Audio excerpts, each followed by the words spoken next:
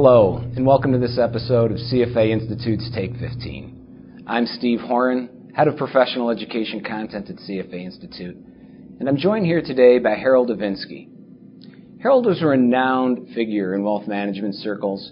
He's an author of many books and articles, and today he's here to talk to us about behavioral finance and the implications it has for the financial advisement process and even the investment management process. Harold, thanks for joining us. Thanks for inviting me. I understand that you're in the process of rewriting your seminal book, Wealth Management. And in that first edition of the book, you have a chapter about behavioral finance biases and investors' biases. Can you highlight some of what you consider to be the most important ones for wealth managers to consider? There's so many. The answer is all of them, but overconfidence is clearly one of the top ones. Clients are overconfident that they can pick stocks that no one else can, that they can pick managers, the classic Morningstar 5-star. There's a great study that generically is called the cost of a good idea, looking at how investors did based on the stock they bought compared to the one they sold, and it cost them 3 or 4%. So good ideas can be expensive. Overconfidence is really dangerous. Another one is availability.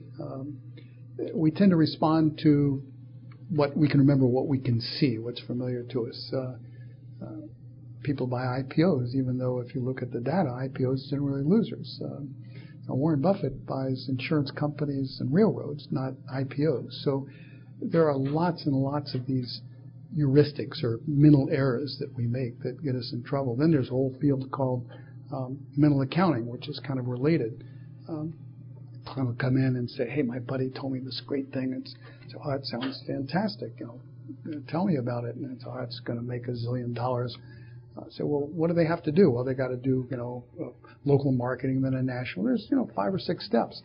And how sure are you? 90%. Well, the math is it's 0.9 times 0.9. By the time you get to 5 steps, you're below 60% probability. But those are the kinds of problems that we run into. How important is it for clients themselves to be aware of these biases? It's reasonably important, but one of the problems with biases is it's like an optical illusion. You can know something's wrong, but you still behave the wrong way.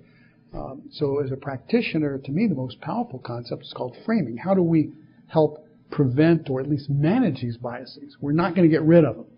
And not only that, we talk about clients. We're subject to those same biases, so we need to keep that in mind. Do you have techniques you use to illustrate this, both to your clients as well as to yourself? Yeah, we use a lot of things. We go through, we call a risk coaching process. It has a lot of questions in there, partly to educate the clients and partly to get them to respond. My probably favorite one, distinguish between risk loss averse and risk averse. Everyone thinks they're risk averse. And it's a real simple question. We say, well, suppose you walked into Vegas and a guy walked up and one arm he had 800,000 and the other one in a brown paper bag. You want the money or take a chance? 8 ping pong, white balls, 2 black, pick a black, get nothing. Everyone said, give me the money. So I made a mistake. You're in hell. The devil walks up and says, here's how it works. Point to this arm. You owe me 800,000. Take a chance. I was, well, I'll take a chance. Well, it makes no sense. But we explained to our clients that they don't want to take a risk to get rich. They'll take a risk not to get poor. So it helps us explain why we may make a recommendation they're uncomfortable with that they're prepared to listen to, as opposed to a broker saying, we've got to make you some money here.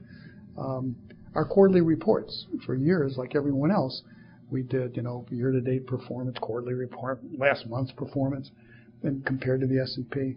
And actually, when I wrote the book, we started thinking about, this makes no sense. We're talking long-term, and our portfolios aren't designed the S&P, so we do not report any performance under 12 months, and the benchmark's the CPI, because that's what our target is. So again, it's a framing technique.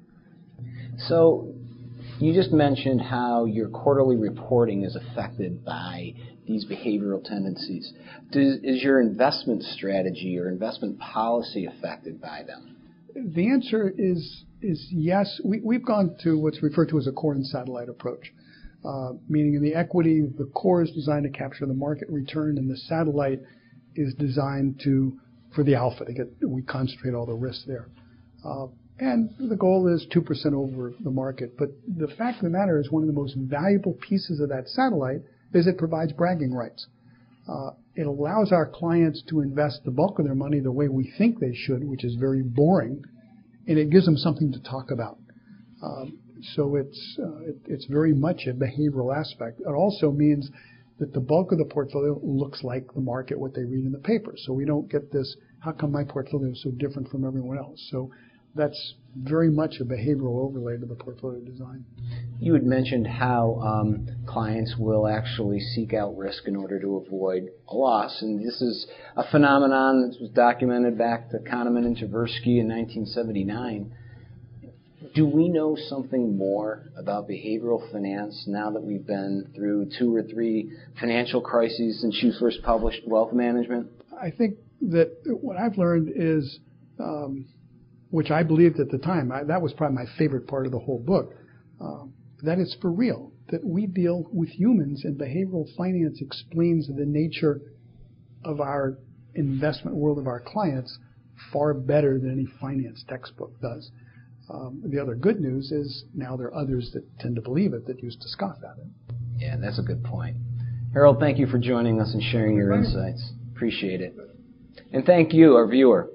To see our catalog of other multimedia products, visit us online at cfainstitute.org. Copyright 2010 CFA Institute. No part may be reproduced, stored in a retrieval system, or transmitted in any form or by any means, electronic, mechanical, recording, or otherwise, without the express prior written permission of CFA Institute. This program is designed to give accurate and authoritative information in regard to the subject matter covered. It is distributed with the understanding that CFA Institute is not engaged in rendering legal, accounting, tax, investment, or other expert advice. If legal advice or other expert assistance is required, the services of a competent professional should be sought.